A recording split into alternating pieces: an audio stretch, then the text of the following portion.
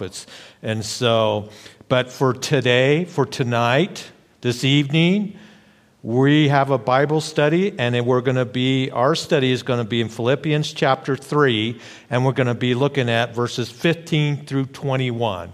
And so Paul is going to be talking to us about Christian maturity and the Lord's desire for us to mature and to grow and to move forward in the Christian walk. And so Paul will be taking a look at that, giving us exhortations in those things. So I know that you will be blessed. So let's pray for our Bible study this evening. And Father, we do come to you. And we just are so glad, Lord, that your word is for us today, as it was for the Philippian believers 2,000 years ago. And Lord, that I pray that maybe perhaps today has been a day where it's been long, and I pray, Father, that as people are gathered together and listening, that they would be able, and all of us, to put aside the things that might distract us from hearing from you. Because, Lord, we do want to hear from you. And we want to see what it is that you have to say to us this evening. And Lord, that now that we have our Bibles open, I pray, Father, that we would have our hearts open to you as well. To hear from you, Lord, to be taught by your Spirit. And I pray, Father, Lord, that the things that we see and hear, Lord, will help us to be ones that are heavenly minded. So we thank you, Lord. We give you praise. We give you honor, Lord. And we pray these things in Jesus' name. And so as we look at Philippians chapter 3, we're going to be again looking at verses 15 through 21. And it reads like this. Therefore, the therefore that we see here in chapter 3, verse 15, that therefore, and we know that whenever you see a therefore, you what? You stop to see what it's there for. It's tied to something that's been previously said. And so in this passage, it's tied very closely to what Paul had to say in verses 12 through 14. So he comes to verse 15 and he says, therefore, let us, as many as are mature, have this mind. And if in anything you think otherwise, God will reveal even this to you. Nevertheless, to the degree that we have already attained, let us walk by the same rule. Let us be of the same mind. Brethren, join in following my example and note those who so walk as you have us for a pattern. For many walk, of whom I have told you often, and now tell you even weeping, that they are the enemies of the cross of Christ, whose end is destruction, whose God is their belly, and whose glory is in their shame, who set their mind on earthly things. For our citizenship is in heaven, from which we also eagerly wait for the Savior, the Lord Jesus Christ, who will transform our lowly body, that it may be conformed to his glorious body, according to the working by which he is able even to subdue all things to himself. So let me just back up a little bit. Let me give you a little background that leads to what Paul is saying here in chapter 3, talking about maturity. We know, and most of you know, that the book of Philippians is what they call one of the prison epistles. Paul is in chains in Rome, waiting to go before Caesar Nero. And he's now in the 4th year of his imprisonment. 2 years were in Caesarea. Another 2 years he's been in Rome. Again, waiting to go before Nero. And what he's telling us is he's given us exhortation, and he wants to tell the Philippian believers this. He goes, I want you to understand as you begin the epistle, because it's epistle we hear a lot about joy. In spite of all the circumstances that he's in, he never lost his joy.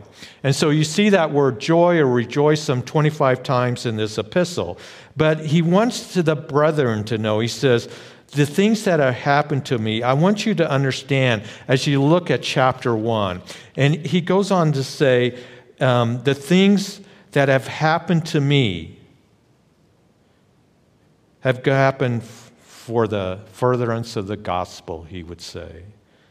And the Greek reads that the things that dominate me, the things that dominate my life, have fallen out to me, have turned out for the furtherance of the gospel. And so these circumstances is what has brought me here.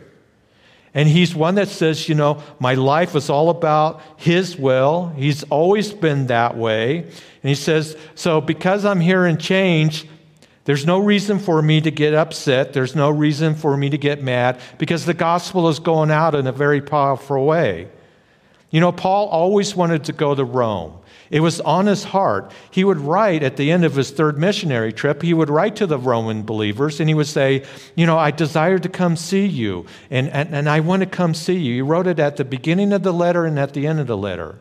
And at the end of his third missionary trip, he would say, I'm going to Jerusalem and then I must go to Rome. And it would be the Lord as he would go to Jerusalem and a riot would break out and there the Lord would come to him. We see that in Acts 23 as Paul is being held for that riot in Jerusalem. That he tells Paul, he says, as he stood by him at night, he said, be of good cheer, Paul. For as you have testified for me in Jerusalem, you must also bear witness of me in Rome. So Paul knew he was going to go to Rome. And he had that in his heart. He was excited about that. And I can imagine if it would have been me, I would have been thinking, great, Lord. Oh, you're going to allow me to go to Rome, and we're going to have crusades, and we're going to have conferences, and I'll go on a speaking tour to all the churches. But here, and this is a great lesson that we can get out of this epistle, that there are times where God allows things that happen to us and circumstances, they change. And Paul here, as he writes this epistle, he's showing us and he's telling us that, there are times where things change, things that are dominating my life. And it's the same for us. And we live in a day, don't we, that circumstances can change very quickly. And there might be somebody out there that's thinking, John, circumstances have changed for me, Pastor John. I lost a good job, and now I work 2 jobs. I've suffered sickness, and I've gone through loss. And things are going from bad to worse, and they don't look any better. I look to the future, and I think, how can this, future be any better? How can this all happen? And the lesson for us, as Paul shows us, it should encourage us and give us hope. Because when people lose hope, they lose hope, not always in the circumstances they're in, but they start to lose hope when they look to the future and they look ahead and they think it's not going to get any better. And Paul here, he says, I can't change what has already happened to me. We can't change the things that already happened to us, right? But Paul says that I can be very involved and I can be committed to the things that happens in me. And it's the same for us. We can't control sometimes the things that happen to us, but we can change the things that happen in us, inside of us. As we minister on behalf of Christ and as we submit to the Lord. And Paul shows us that you can be very effective. You can be effective in the ministry of the Lord and the things that he has for you. And he tells these believers, he says, I want you to understand the circumstances that dominate my life. And it may look like that I'm really restricted. I'm changed down. But on the contrary, the gospel is going out. And that when he says that, these things are happening for the furtherance of the gospel, you can take that he says there in chapter 1, verse 12. He says, these things are happening. That word furtherance means trailblazing. There's a trailblazing going on. And he goes on in chapter 1, verse 13, he says, so that it becomes evident to the whole palace guard and all the rest that my chains are in Christ. He's ministering to the palace guards. And we know that he was chained. Many of us know that from the prison epistles that we've gone through. But you know what? A lot of historians think that it's just not plain old palace guards. This is the Praetorium guards. I mean, these guys, they were the best of the best. And again, historians believe that maybe perhaps Paul was chained to them. You know, during the time that Jesus was born, it would be Caesar Augustus that he would start the Praetorium Guard. And they were an elite group of a couple hundred. You know, they were the best of all the Roman legions. They were like the SEAL Team 6, you know, the Delta Special Forces, you know, like the IDF Special Ops. Nobody touched them, and you didn't get near them, and you didn't mess with them. They were like nobody else in the rest of the world, the Praetorium. And by the time you get on the scene here where Paul is chained to him, Caesar Nero, he has kept the Praetorian Guard, and he's had perhaps, again, historians, maybe 1,000 of them. And they're chained to Paul, maybe in groups of 6-hour shifts. And again, these guys are treated special. They're wealthy. They're part of the government. And before all this, you know, if the Lord would have said, Paul, you're going to get to go to Rome and you're going to get to minister to the Praetorium Guard. You know, again, if it would have been me, I would have said, oh, that's great. You know, we'll make Praetorium tracks and we'll have a short Praetorium video and all that stuff. But that's not the way God did it. Instead, he says, he takes Paul, he's into custody by God's will. And Paul says, I have these chains. They're not the chains of Rome. He never said he was a prisoner of Rome, but rather my chains are in Christ. And because of his chains, the gospel is being spread throughout the Praetorium Guard and within Caesar's household. Can you imagine being chained to Paul in a 6-hour shift?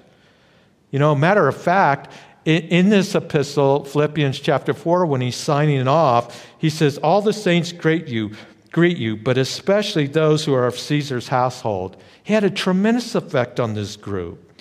Now, he's able to work. He's able to write these prison epistles. But he's saying the circumstances in my chains have led me to the trailblazing of the gospel right here in the middle of political Rome.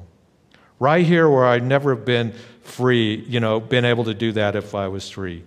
So second thing, this should encourage us. I know that we live in a day that we're all concerned about, our rights, our freedoms, they're being eroded away and those kind of things. But Paul was doing this as a prisoner in chains. And I think of the trailblazing that we can do still in our freedom. We have an incredible amount of freedom compared to the rest of the world. We can get up. We can go where we want to go. Well, some of us go to work and we don't want to go there. But anyway, for the most part, we can go where we want to go. We can do the things that we want to do. Whenever we meet here on Sunday mornings, we don't have the police force outside these doors. And I can imagine, the guards, this elite group, being with him for 6 hours, and they're saying to one another, there's something special about him, about this guy. He has such a great spirit. And we see things from him we've never seen before. And we're hearing things that we've never heard before. This guy, this little shrimp of a guy with a crooked nose, he's hard as nail. And word is spreading. And we can't control what is happening to us all the time, but we can control what's happening inside of us. So Paul, again, just giving a little more background, he starts giving them exhortations based on that thing. The gospel's going out. And in chapter 1, verse 27, he says, let your conduct be worthy of the gospel of Christ. And that is an important verse because all the exhortations that he gives throughout the rest of the book is based on that one verse. Let your conduct, let your lives, let your walk be worthy of the gospel of Christ. And he starts talking about unity to the Philippian believers, being of one spirit and one mind. He starts talking about, humility. And be like-minded, fulfill my joy in doing that, having the same love of one accord. And he goes on, he says, let each of you look out, not only for your own interests, but the interests of others. And then he shows that Jesus Christ is the perfect example of that through his humility. He goes on in chapter 2, he talks about being light bearers. And then he gets to chapter 3, and in this, he starts talking about the legalist. And that, the legalists that are doing fleshly work. And he says, if anybody was the best legalist that there ever was, it was me. And Paul gives his resume of that. And he says, but I gave that all up. I counted all loss for the excellence of the knowledge of Christ Jesus my Lord. And then he gets in and he gets to where we are. He begins again exhortation. And in these verses that we just read, he gives us two ways in which to walk or to live. There's a living out of a life in a godly way, and there's a living out of life in error. So as we begin to look at verses 15 to 21, he says there's one direction, a godly walk, and there's another direction, walking in error. And he says there's one way that they're in is destruction, and the other group, he says, their end is that their citizenship is in heaven. So what Paul is very clearly doing here is that he's drawing the lines. And you've heard me say 1,000 times probably that we live in a world and we're in a culture that the world is in our face. It's closely attached to us. With all the phones and the smartphones and the computers and stuff. And I never wanted to lead anybody on to think that I'm anti-technology. I'm not. We're able to give the gospel out further because of that here at Calvary Chapel. We're here tonight because of it. And so we benefited from that. I've benefited from that. But sometimes it brings the world, if we're not careful, a little too close to us. Matter of fact, it's right in front of our face a lot of times. And in that, it can invade our senses a little bit. And we can kind of lose a little bit of perspective and a little bit of what is reality in all of it. And the reality of life is this, that life is temporary and it's passing away. And the end game is that with some people going into eternal destruction and some people going to heaven. That's the end game. And so that's what Paul is doing here in these verses. He's dividing people into these categories. And so Paul here, he's telling us what Christian maturity is and what it should be in our lives. And he says there in verse 15, therefore, let us, as many as are mature, have this mind. And if in anything you think otherwise, God will reveal even this to you. Christianity, because some people don't want to move ahead. They don't want to mature in their Christianity. Paul's saying Christianity isn't a spectator sport. And he's going to say here that we are ones that need to be moving forward. We don't want to be ones that have no skin in the game, that we're on the sidelines, holding the clipboard, hoping we don't get in the game. Well, maybe it's not clipboards anymore. Maybe it's iPads. But whatever the case, or we don't want to be ones that, we're just kind of, we don't want to move ahead. And so we're kind of Monday morning quarterbacking. And Lord, I don't know, you have that in my life? I mean, I don't want to call that play. And what you're doing, I wouldn't have thrown that past what you're doing in my life. And the Lord says that there's a lot of stake in the way that we live our lives. Your involvement, your maturing, you growing in the Lord affects the people that you're closest to, your kids, your grandkids, your nieces and nephew, your spouses, those around you. So he says, therefore, let us, as many who are mature, have this in mind. And here, if you look at the word mature, as we're reading here, it's the same word that he uses in verse 12, where he says, not that I have already attained or am already perfected, but I press on that I may lay hold for that which Christ Jesus has also laid hold on me. And so he's saying here, when he's talking about maturity, or whenever you see that word perfect in the New Testament, a lot of times it just means mature. And so here the word, mature, it's, you might have a version as, therefore, as many that are perfect, he says there. You might have a version that says that. So again, the word perfect is a form of the word mature that we read. There's a level of maturity, Christian maturity, that we should come to. And he says that Christian maturity should look like this: that you develop an attitude in a life that you move forward. And it's very much connected to verses 13, 14. Remember I said that therefore was connected to those verses. In verses 13 and 14, that reads, brethren, he says, I don't count myself to have apprehended, but one thing I do, forgetting those things which are behind and reaching forward to those things which are ahead. I press towards the goal for the prize of the upward call of God in Christ Jesus. And so Paul says, bear down on the goal for the sake of the prize. What's the goal? The goal for us as Christians is to be like Christ. That's what sanctification is. You bear down on the prize, which is the upward call of God in Christ Jesus. What's going to happen with that upward call when it comes? Well, again, you're going to be like Christ.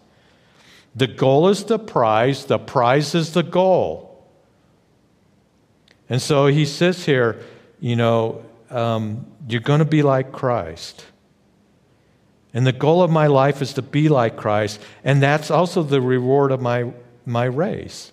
My goal is to be like Christ. I move that way. I won't perfectly, none of us will perfectly get to be there, to be like Christ, until we go home to be with the Lord.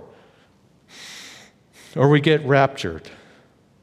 It's John, he said in 1 John 3, he says that someday we will be like him, for we shall see him as he is. But that's the direction. We want to press on. And what motivates us, it should motivate us to do, is the upward call. And we live in light of the future, of the Lord coming back, to be part of another kingdom. We live in light of being called out of this world into the presence of God, where at that point we will be given glory. We will be given eternal rewards. And we're going to be made like Christ. And it's a wonderful future for us as Christians. And if God is so gracious to be willing to give us that prize, how committed should we be to run our race? Here we are. We were lost, sinners, and we were on our way to hell. And God, in His sovereign grace, picks us out, chooses us for salvation in order that He might eternally make us like His own Son. It's an incredible truth. Incredible grace, amazing grace. That's the prize. To pursuing that prize means you're making that maximum effort, being motivated by the greatness of the prize. I'm forgetting those things which are behind, and I never want to make light of those things that maybe has happened to you in your past, and they've been very difficult and very hard. I never want to do that. He says, but I'm forgetting the things which are behind. We don't forget. We can remember those things. But he says, I'm moving forward to those things which are ahead. And as Christians, I know we don't forget those things, but what he's saying is we don't get stuck in them. We don't live in them. And as we become more mature, we hold more loosely to the present world, and we take a more sincere grasp of the world to come. Now, we don't neglect the things of the world. We are called, of course, to be good employees and good citizens and good parents and good stewards of what's been given to us. We don't live kind of in a zoned out place in our lives, que sera type of life. But Paul says that if you're a mature Christian, which doesn't mean that you outwork all the other Christians, that you out-evangelize them, that you try to have more talent. It says if you're a mature Christian, it means you're otherworldly. You're aware of heaven. You're living in light of the living God, and you filter everything in your life through the living God. And why we are in this world, I know it isn't always easy because we do have this world that is so much in our face at times. But we have God's Word, and we have the Holy Spirit indwelling in us. And we have a Savior that is risen and alive. And Paul says, look, for those who want to be mature-minded of this very thing, forgetting things that are behind, pressing on, reaching forward, being mindful of those things that are ahead. That should mark our lives. And Paul goes on to say, if in anything there in verse 15 you think otherwise, God will reveal this to you.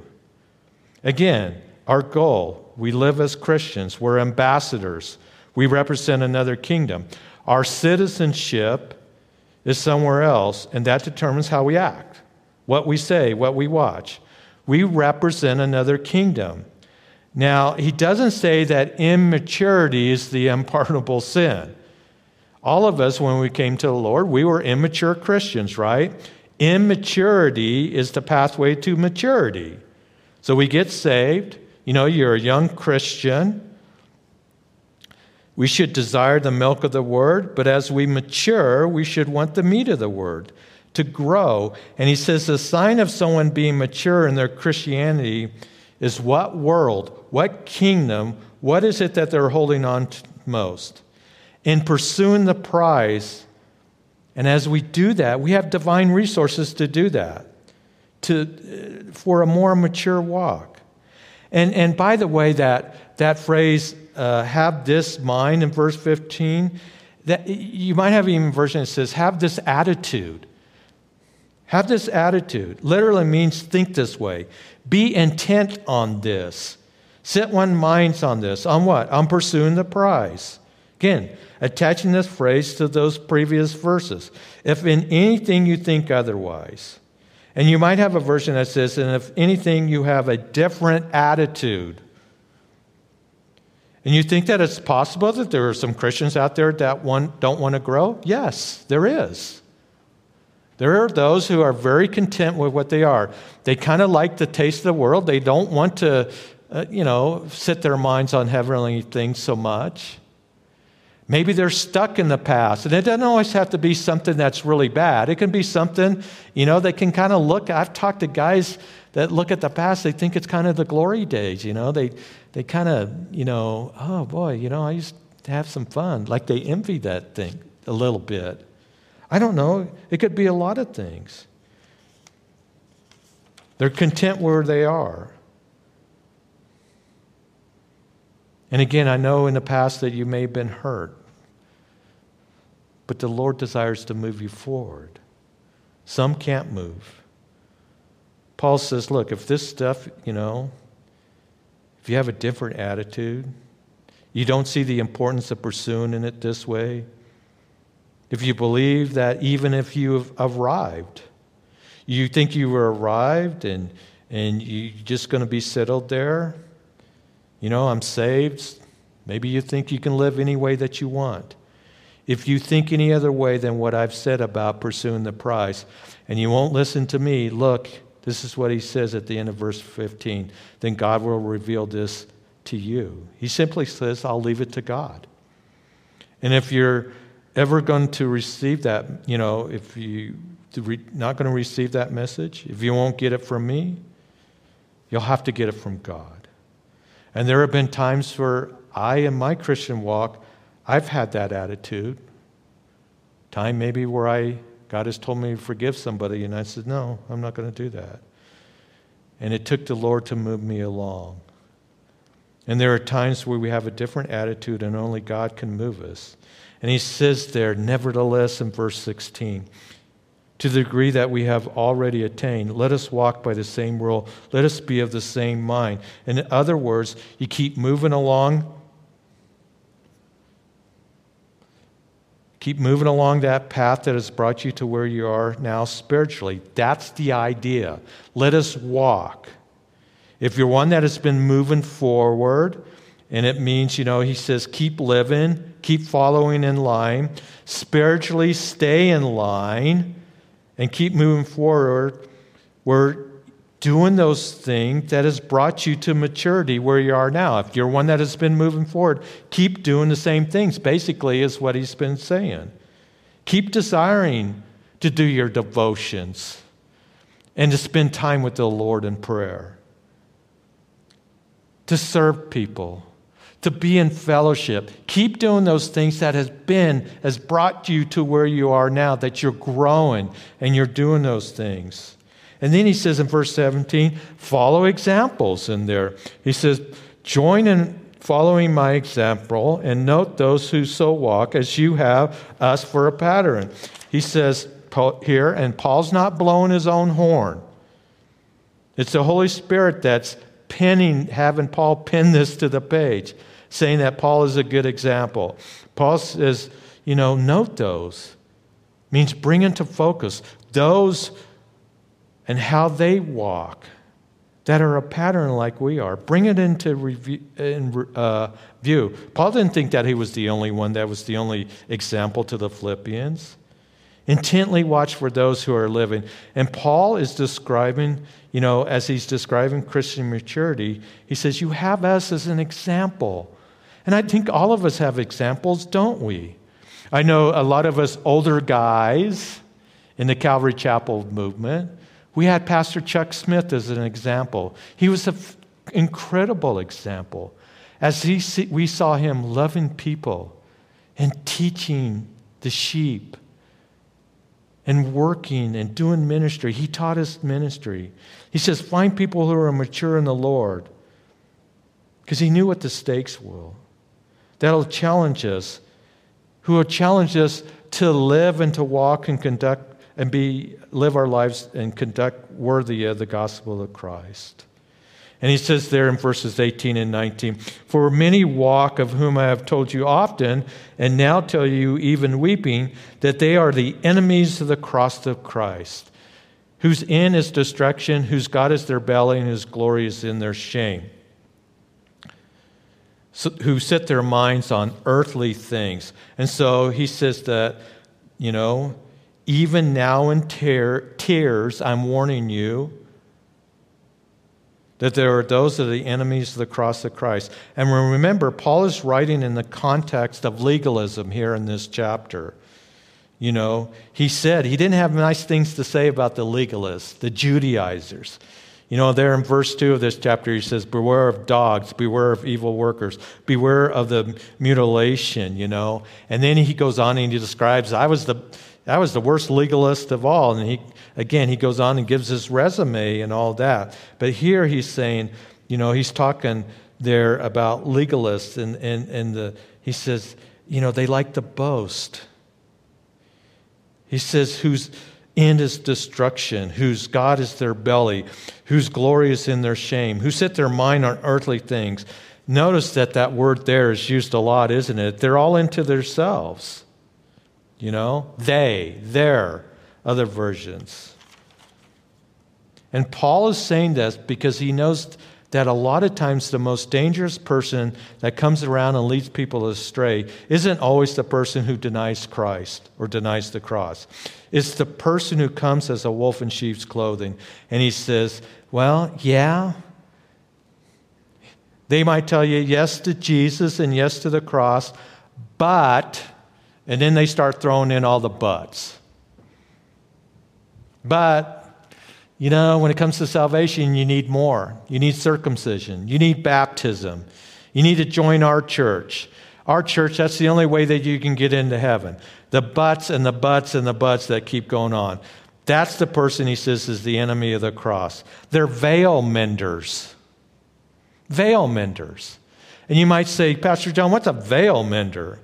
Well, we know that when Jesus Christ died on the cross, it says that the veil, that scholars believe that was maybe 60 feet tall, several feet thick, that veil that separated there in the temple in Jerusalem, the holy place from the most holy place, or the Holy of Holies.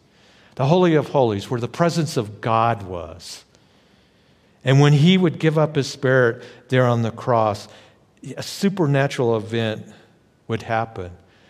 that God would rip that veil from top to bottom. It laid open the Holy of Holies. And what it would say is God was saying, you have access to the presence of God. You couldn't go in the Holy of Holies. Only the high priest one time a year. But now that veil's ripped, and he says you have access to the presence of God at any time. No need for anyone between you and God. That's all been removed by the blood of Jesus Christ. It opened the way. It was a sign, a supernatural event to show that it opened a way for anybody to come to God. But legalists, you know what they want to do? They're veil menders. They want to sew up that veil back up. So you need them. That you have to go through them. That you're direct, they want to tell you that, and give you all this false wisdom about how to be saved.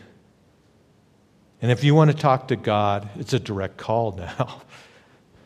It really is. And as Christians, we can go into the throne room, the presence of God at any time.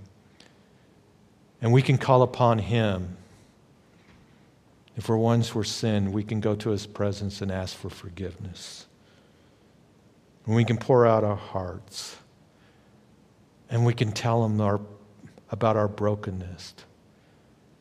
And we can say, Lord, I have had a bad, couple months. My past has been hard, but I need help moving forward. Pouring out our hearts. And He's there. And He always is there. And He has 4 things He says about these legalists, these veil menders that I call.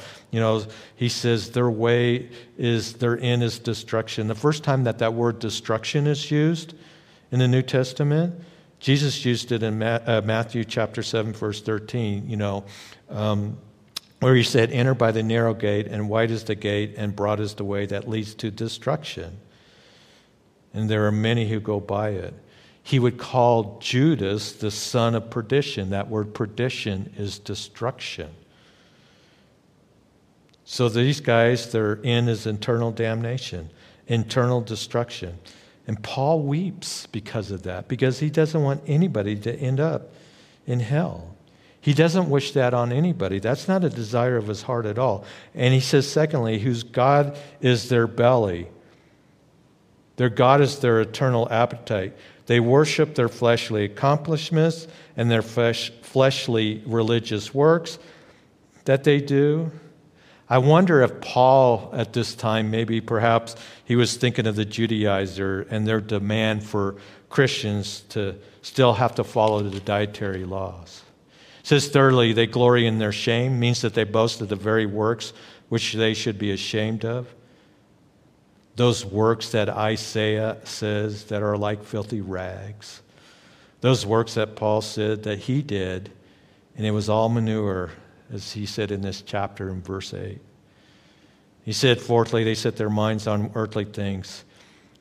If speaking of the Judaizer, it could refer to the fact that they're into the ceremonies and the festivals and the feasts and the sacrifices and the new moons. All those prescriptions that they went through. Today's enemies of the cross come along, churches and Christians, and say, we're the friends of the church. We're the friends of the cross. We're the friends of Christ. We want to lead you. We want to show you the real way.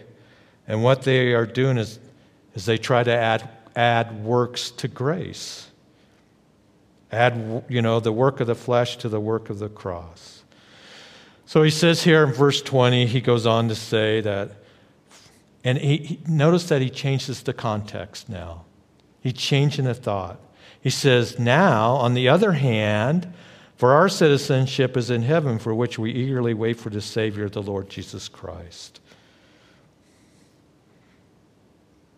Our conversation, that's what that word citizenship means. Our conversation, our politics, our citizenship is, and note that word is, it's a very forceful word in the Greek. And it should be translated exist and stands existent presently. Our citizenship exists right now in heaven, and this is very significant to these Philippians whom he is writing to. They would understand what Paul was saying about this. because Philippi was a Roman colony. And if you were born in Philippi, your name went into the register. Not in Philippi. Your name went into the register back in Rome. All your records were kept in Rome itself. Your birth records, your name was recorded there. The way that you dressed represented Rome. The language that you spoke all signaled that you were from Rome. You represented Rome. And the protection and the rights that you had, they came from Rome. So these Philippian believers would really understand what it was that Paul was talking about here. And when Paul says that we're citizens of heaven, what's he saying? He's saying that your name is written in heaven. All the records are there in heaven. Yeah, your sin is blotted out by the blood of Jesus, and all of his righteousness is put into your column.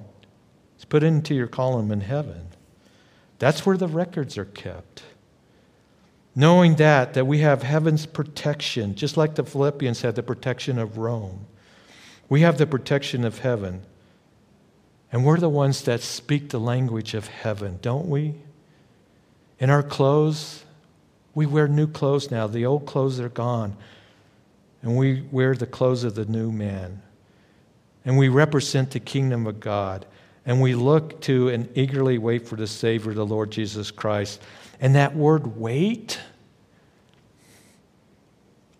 it means look, it means constantly looking, expectantly for the return of Jesus Christ. That's how we live. It's like you're eagerly waiting. It's like somebody on their tiptoes, looking over a wall. Maybe somebody, trying to see over what's over, the fence or the wall or whatever. You've seen kids at a parade. They're standing on their tiptoes trying to see. They're eagerly waiting to see what's going on.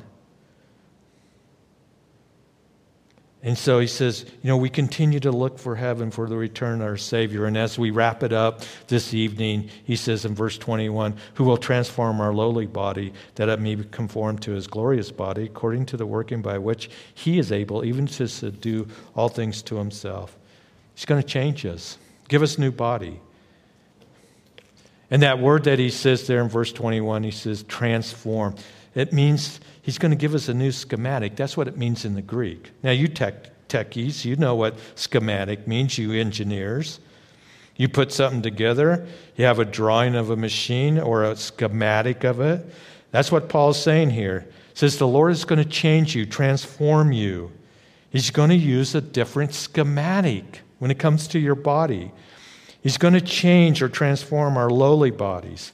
Now, this year, turning 60s, I can really appreciate this verse more and more. When I was younger, my body cooperated with me a whole lot.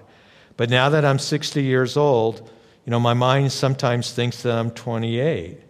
And I get out of bed in the mornings and have to drag this old 60-year-old body out of bed. And my wife tells me, you sound like that Rice Krispie breakfast, all that snap and crackle and pop that's going on. 1 Corinthians 15 says, this corruptible body must put on incorruptible. This mortal body must put on immortality. And we all have our temporary tents.